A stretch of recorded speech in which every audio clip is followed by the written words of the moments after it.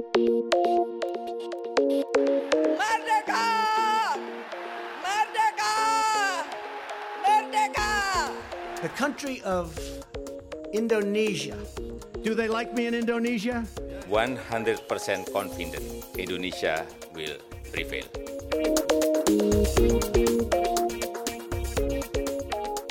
Hello and welcome to the Talking Indonesia podcast with me, Gemma Purdy, Dirk Thomsa and Dave McRae.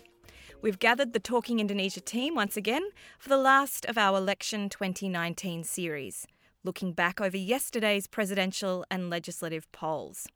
We'll have to wait for the official count to know precisely how many of Indonesia's 190 million registered voters took part yesterday, but for now, the quick count results seem clear enough. And with around 90% of the data collected, we know that between 54 or 55% have chosen Joko Maruf and 46% of the votes are going to Prabowo Sandi. Perhaps I could start by asking you, Dirk, what do you see as the key factor in Jokowi's victory in the presidential poll? Yeah, thanks, Gemma. Well, it's hard to pin it down onto just one factor, but a few things probably stick out. First of all, the incumbency factor for Jokowi, that he made good use of the resources that his office provided him with. He used that to good effect by implementing, affordable healthcare, education, infrastructure programs that were reasonably popular and helped his electability rate to remain quite consistent throughout his term. Second factor, perhaps, that his challenger, Prabowo Subianto, didn't have the kind of resources available to him that he had in 2014 and therefore was unable to mount a similar kind of attack or aggressive campaign that he did in 2014. Tied into that was also that the race was a bit different because of what happened in 2017 in the Jakarta governor election. So religious identity politics, sectarian politics were quite prominent or were feared to be quite prominent. Jokowi anticipated that, wanted to have a vice presidential candidate that could help him sort of blunt these kinds of attacks. And even though he didn't get the vice presidential running mate that he wanted to, the one whom he ended up with, Maruf Amin, eventually proved quite effective. He helped secure a large number of votes from the sort of conservative, traditionalist Muslims, especially in Central and East Java, where two of the main battles were fought in this election. So I guess a combination of incumbency, lack of resources, or comparatively speaking, lack of resources for Prabowo, as well as the inability of Prabowo to use the identity card as effectively as many had feared. All that helped Jokowi secure victory. Interestingly, perhaps one last thing, when Prabowo in the final weeks of the campaign was playing the religious card more aggressively, I think that inadvertently also helped Jokowi because it probably convinced a lot of voters who previously had contemplated not to vote at all in response to the appeals to golput, to abstain. They now came out realizing that Prabowo is actually playing this card, and rather than supporting that, I go out and vote for Jokowi. Yeah. I mean, the incumbency thing is a huge one. I agree with you on all the points, but the resources at the disposal of the sitting president in terms of media coverage and, talking about his achievements is quite pronounced, and it was very much used by Jokowi's campaign team, as you would expect any politician to do so, to talk about all those achievements. I also recognise that in the last really week, Jokowi was bringing out some really big guns, I guess, in the campaign around his health program, for example. There were little clips on YouTube and on Instagram which literally had mothers and sick children talking about how they would not be here if not for Jokowi's programs. So really pulling at the heartstrings. There was a great deal of that coming out of his campaign. Very clever, I thought, as well. Yeah, and that has all proven quite effective, and the quick count seemed to be quite clear, but in a development that perhaps surprised a few people, Prabowo has once again chosen to challenge these quick counts. Dave, you were in Indonesia on election day. Can you tell us a little bit of why Prabowo chose to once again come out and declare himself the winner? and how that declaration differed from what he did in 2014, when he also challenged the widely acknowledged quick count results and declared himself the winner. Yeah, no, well, I think this time around, even before polling day, we've seen Prabowo laying the groundwork to try to discredit the results. I suspect he may well have seen polling himself that gave him the idea that this was not an election he was going to win. So we'd seen claims of irregularities ahead of the polls. Even as I was sitting in a polling booth in Jakarta waiting for counting to start yesterday, looking at Twitter, I saw his supporters like Fahri Hamzah, the Deputy Speaker of the legislature, beginning to circulate claims of irregularities using a hashtag, "This is cheating." So I think there was always an agenda of discrediting the results, of coming out with a different version of what had happened in the election.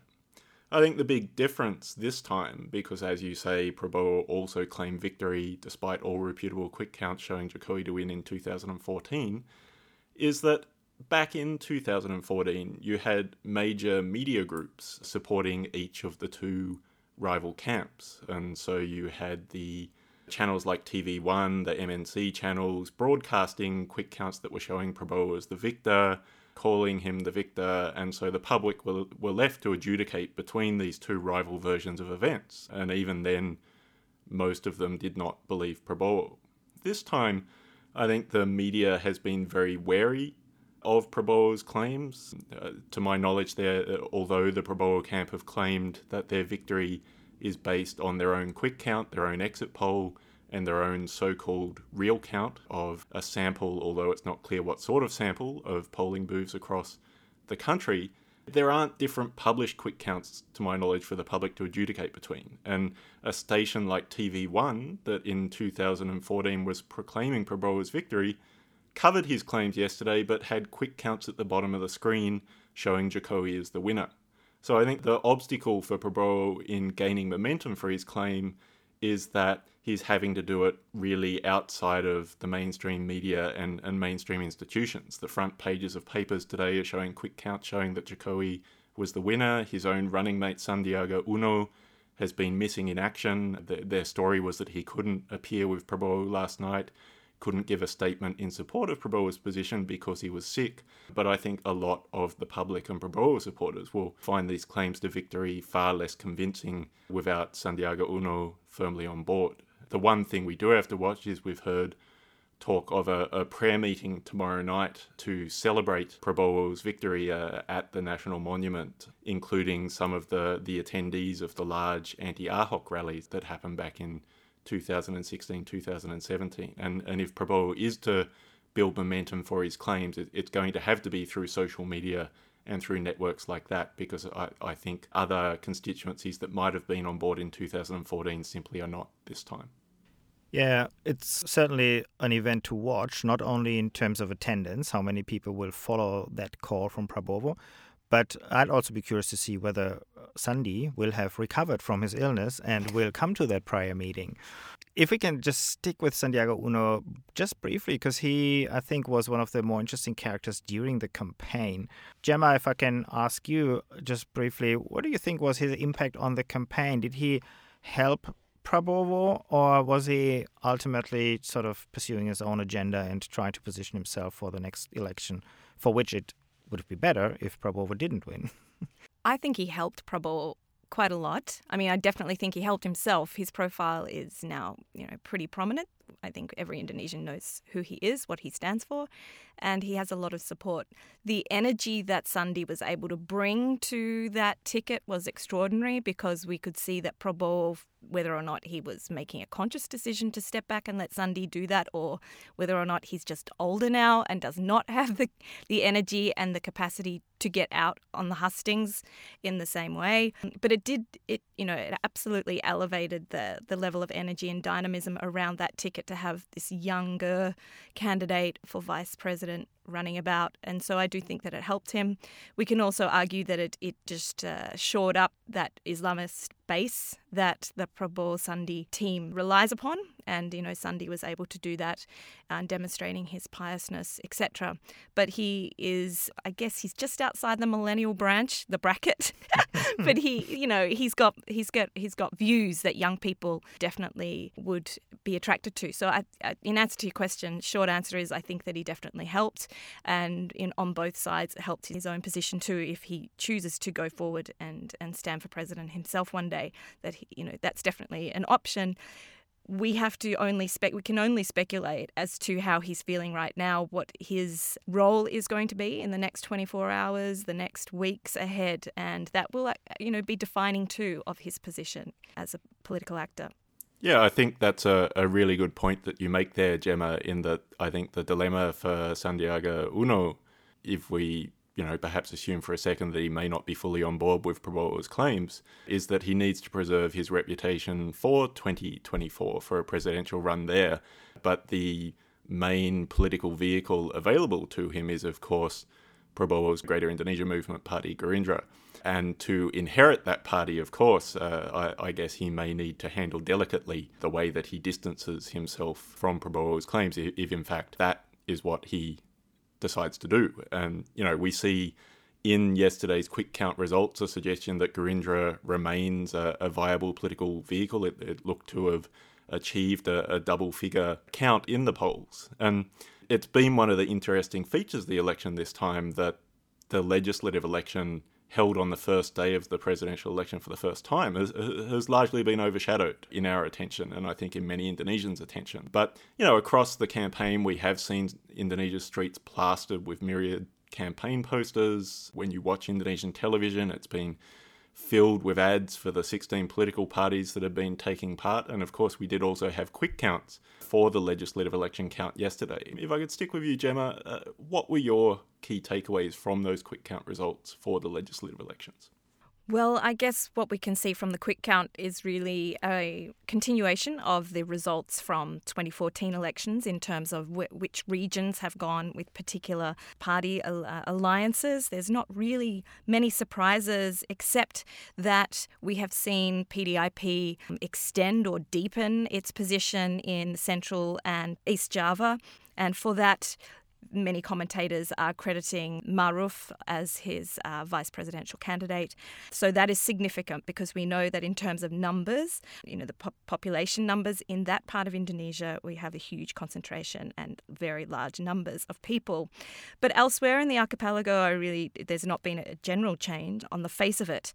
What you do see is that we are going to have several parties who have contested this election not achieve the 4% threshold that's necessary in order to gain seats in the parliament. This includes some new parties and some old parties. Among the old parties that look like they will not be members of the next parliament, we have Hanura.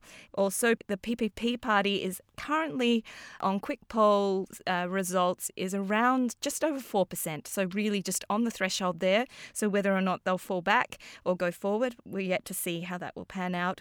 A big gain has been achieved by the party Nasdem, which is currently around about 9.5% of the vote, which is, very significant. Early on, when the quick count was coming out for the legislative votes, Gerindra was lagging behind, and there was, some concern that this didn't look right. That's been rectified. Golkar is kind of just coming in below Gerindra. So as you say, double figures, we're up around the 12% for Gerindra and Golkar just behind that. But overwhelmingly, we have a PDIP extending its, significant lead. 20+% is, what we're currently looking at for that party. So you don't really see very much of a changed landscape here. Maybe some of the parties connected to the incumbent are reaping some benefit. That coattail effect that we talked about last time we all got together, maybe that's having some impact. How do you see it, Dirk? Well, as you mentioned, the coattail effect, it's almost certainly not as pronounced as we would have expected. You're right that PDIP won the election again, but its vote share is only marginally higher than it was in 2014.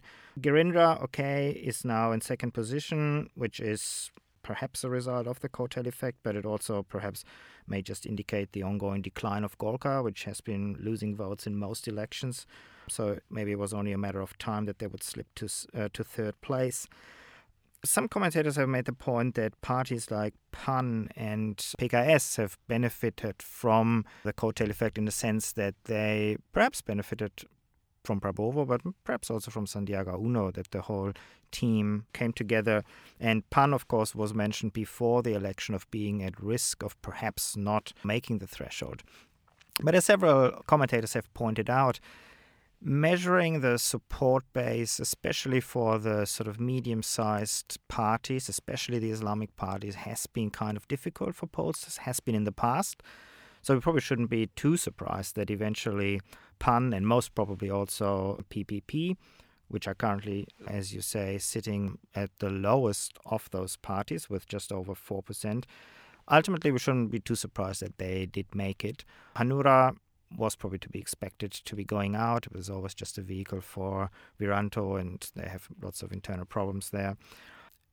What perhaps is interesting and sort of confirms the impressions of many people outside Indonesia, that new parties are having a really hard time making it into parliament. In this election, we saw 4 new parties contesting the election, and one party in particular, the PSI, received a lot of media attention overseas for its agenda, for the fact that most of its politicians were young, many of them were from ethnic minorities. And despite all this attention, especially outside Indonesia, they didn't come close to the electoral threshold. How do you explain that? Why is it so difficult for parties of all different persuasions? On the other hand, we had new parties affiliated with the Suharto family, for example. So from very different ends, yet, as a new party, you just seem to struggle. I think to establish yourself in what is already a multi-party landscape, where observers often sort of highlight the subtle ideological distinctions between many of the electoral players. You do have Islamic parties and nationalist parties, but the nationalist parties often take on components of a religious agenda and vice versa. So it's quite a difficult field to distinguish yourself. If we look at the last new party that did succeed in making its way into the parliament, the National Democratic Party led by Surya Paloh, it has a number of advantages. Surya Paloh is a major media mogul.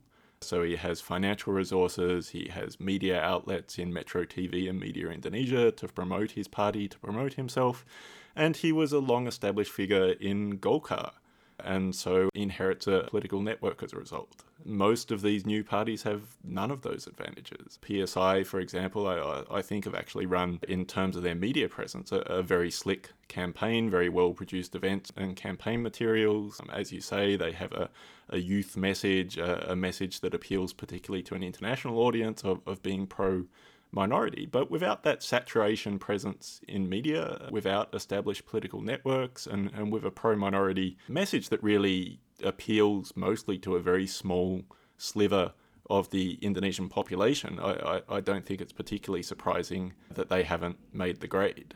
I think based on the quick counts, the party that has come closest is Perindo, associated with the media mogul and very substantial businessman Haritano Sudibyo. But even there, with his substantial resources, I think it really does show the obstacles of starting from scratch and getting a party up over that 4%.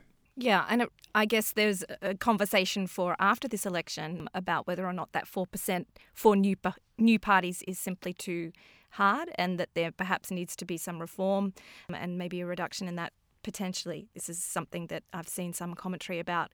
So, but at the end of the day, the polls were run extremely smoothly with, as we said, 80% of the 190 million potential voters turning out and having the opportunity to vote, most of them anyway. But there were some irregularities. And both of you, Dave and Dirk, wrote about the potential for regularities in this election. Has it been as bad as you thought it might have been, or better? I agree with you that overall this election has been run quite smoothly. The irregularities that we know about so far, to some extent, are in regions where we unfortunately often have irregularities or problems with delivering the logistics of an election. For example, in Papua, in several districts in Papua, the ballot papers didn't arrive in time, for example. That's very unfortunate, but perhaps not entirely unexpected. Where we also had problems was in some overseas locations. For example, in Australia or in Malaysia, there were problems that ballot papers had been reported to be filled in prior to the election in Malaysia, whereas in Australia, the Consulate General in Sydney, for example, was struggling to accommodate the large number of voters and eventually shut the doors and didn't let them vote. So these are issues that ideally shouldn't happen, but they wouldn't have had an impact on the overall result. Overall, these are really marginal issues that are unfortunate for the voters that are affected. But overall, I think the KPU has to be commended for organizing a very well-run election once again. And Indonesian voters have to be commended for coming out in large numbers. In the run-up to the election, there was a lot of talk about abstaining, and there was a movement trying to persuade people not to vote because the choices were just not there and that the whole system is flawed, etc. But that didn't really wash with the majority of voters. 80% is a remarkably high turnout, and the fact that almost all of these voters were given a chance to vote properly is a really good sign for the electoral process in Indonesia. I think the interesting thing for me around irregularities is in Indonesia, you're never going to have an election free of irregularities. In this election, you had 800,000 plus polling booths across a country of thousands of islands. It's just a massive logistical exercise and things are going to go wrong. But in an election where the quick counts are showing a clear margin of probably somewhere in the region of 8%, give or take, that's many millions of votes. And the Electoral Commission has talked about, as of last night, they'd found irregularities in around 2,000 polling booths, about 0.3% of the total. That's simply not nearly enough votes to affect that result based on the information we have at the moment. And again, it was the stark contrast on social media that sort of felt yesterday. On the one hand, you see these claims coming out of this is cheating and so on and so forth being spread by supporters of the Prabowo camp. On the other hand, the polling booth experience in Indonesia almost has something of a festival element to it. We also saw across Indonesia families voting together, posting photos of themselves on social media of having their finger inked after having voted, highlighting the various other activities organised around the vote at each of the polling stations. And there was nothing in all of that social media content that suggested sort of systematic and widespread cheating happening at the polling booths yesterday. So as someone, you yourself were there observing the voting and, it's a very transparent process, right? Well, you don't have many voters at each polling station because there are 800,000 plus polling stations across the country for about 190 million registered voters. You're looking at several hundred people at each polling station. And so, either immediately after voting has finished around 1 p.m. or after the committee has had time to have lunch and a bit of a break, people open up the ballot boxes at the polling station, hold each one up so that people can see where the hole has been punched through the candidate they've chosen, and do the tally there on the spot.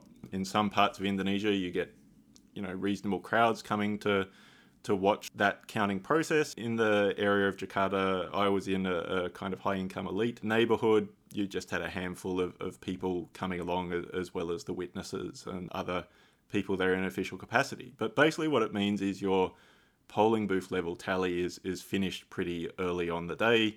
Party witnesses, candidate witnesses, representatives of the Electoral Commission and the Electoral Supervisory Board can all take a photo of the polling booth level tally and then use that to check against irregularities. And it's that transparency at the polling booth level, in fact, that enables these remarkable quick counts that we have in Indonesia that were giving a reliable picture of the result of the presidential election, certainly by about 4 o'clock in the afternoon when voting had only finished at 1 p.m. If I can jump in there, I saw quite a few postings on social media of voting extending actually late into the night.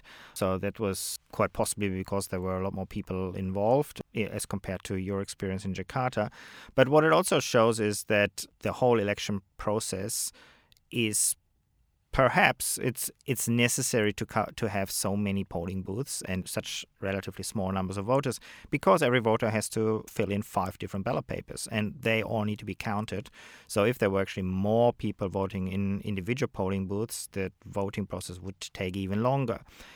And that raises some questions about the logistical challenges of the electoral format that we have now. I think we mentioned earlier on, this was the first time that Indonesia experimented with having presidential elections and parliamentary elections at the same time, on the same day. In your view, is that a system that Indonesia should retain going forward to 2024? Or what are the pros and cons of running simultaneous elections for parliament and president on the same day? I think that there are lots of advantages actually for running the 2 elections simultaneously, or there's more than 2 elections, but obviously in terms of cost for the KPU and efficiency, it has its value.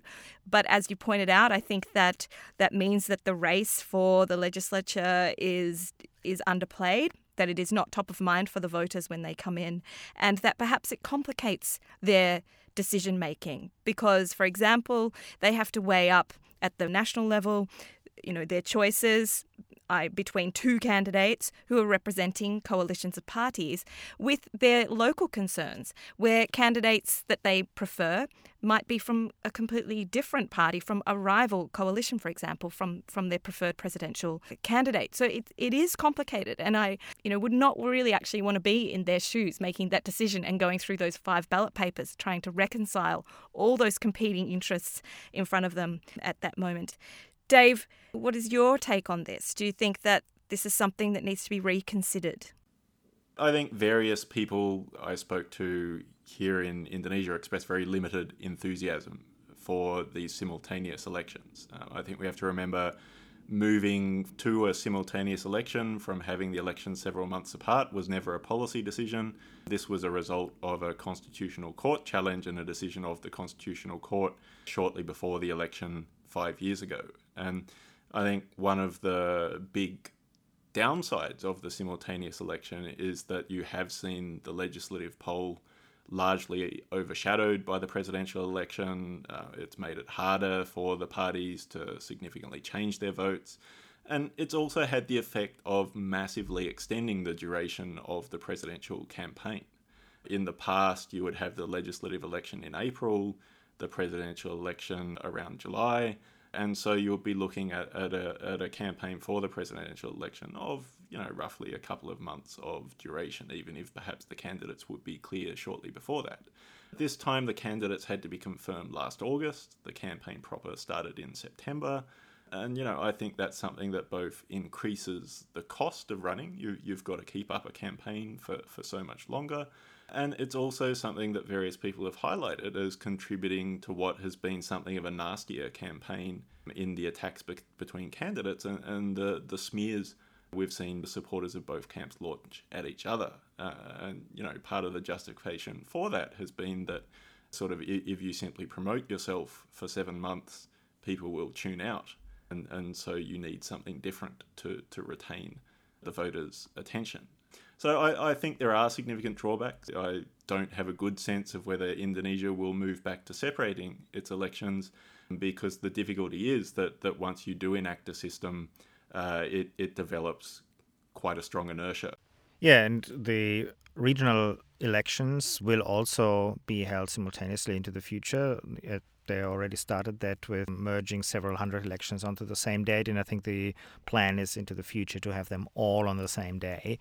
So I think, partly for efficiency and financial reasons, this trend is probably likely to continue, and that may also be then the same for the national level elections, parliamentary and presidential elections.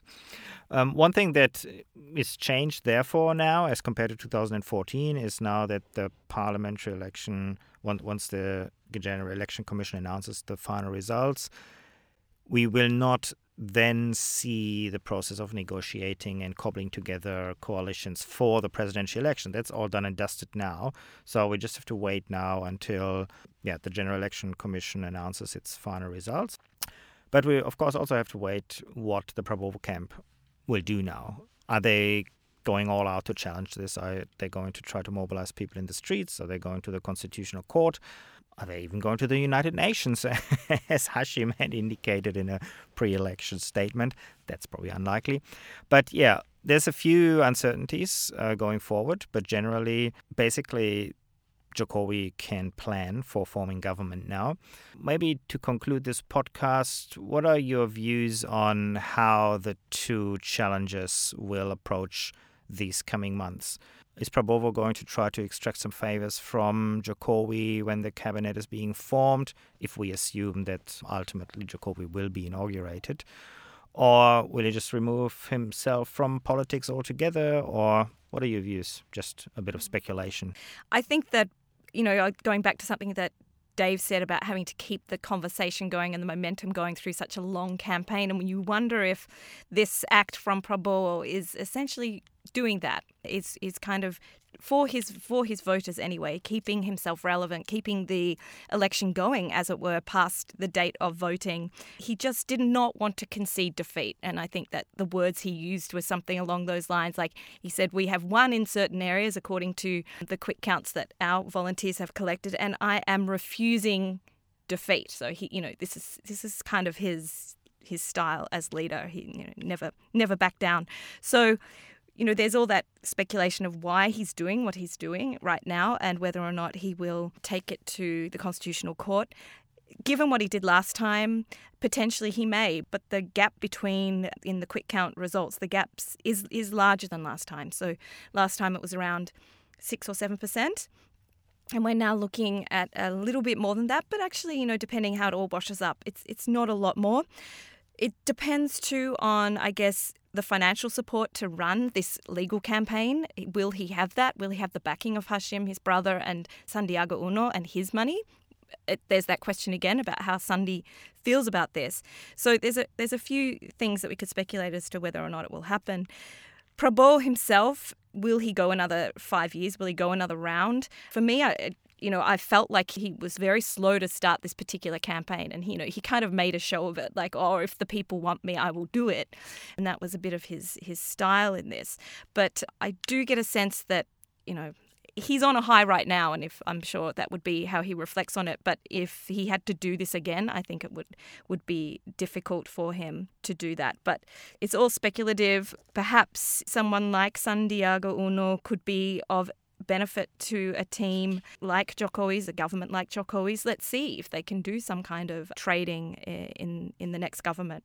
Yeah, and I think, although Dirk, you mentioned we don't have the horse trading we would normally see to determine coalitions to nominate a presidential candidate, we will have to see if the vote share of the different coalition partners to Jokowi changes as a result of the legislative election. This time you have Golkar, a member of his coalition from the outset rather than coming in late, whether they will demand a higher share of ministries as a result. So I do think there's some bargaining to follow both within the Jokowi coalition for the next cabinet, and as you say, also potentially if Prabowo is able to mount strong pressure on Jokowi for some sort of concession in return for dropping his challenge, if he is able to build a momentum that challenge doesn't seem to have picked up straight away. The other dynamic to watch, of course, will be not so much in the next months, but over the next years as we start to see how people are positioning themselves for 2019. We now know we won't have an incumbent. Jokowi cannot run again. It's hard to imagine Maruf Amin mounting a challenge for president. And so figures like Sandiaga Uno, and Anies Baswedan as Jakarta governor, who had quite a muted presence, has been my impression during this election, and maybe other regional leaders or figures that we're not thinking of. I think, over the next months and years, we'll be looking to gain that prominence that might position themselves for a tilt at the presidency in 2024 in what might be somewhat more of an open field. Yeah, I would certainly hope that in the next election we would see more than two candidates pairs. That would probably be healthy for the competitive process.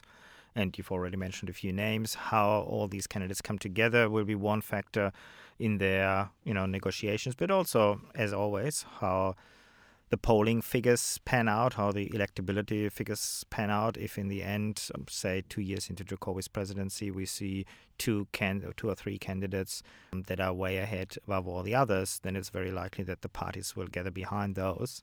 But as you say, it's quite possible that we'll have a more open field. It's quite possible that we have a stack of leaders who have come through new pathways to power, for example, through the local level, like Anis or even Ridwan Kamil. But I wouldn't discount the possibility that we also see attempts at continuing the more familiar pattern of dynastic politics, that Agus Yudhoyono will want to have a run. Mega will perhaps try to push Puan forward. Who knows? Yeah, that's all a bit speculative. Let's give Jokowi a fair run at his second term first. And we will keep up this podcast over the next few years, hopefully. And then we'll watch what kind of developments will unfold. Well, I think that's a good note to end on. Thank you both for your time, and thanks for joining us today on Talking Indonesia. We'll be back again on Thursday, the 2nd of May, with Dirk as the episode host. Remember, you can listen to our entire archive of 102 episodes at the Indonesia Melbourne blog or wherever you get your favourite podcasts. Thanks so much for listening. But until next time, this has been the Talking Indonesia podcast, and bye for now.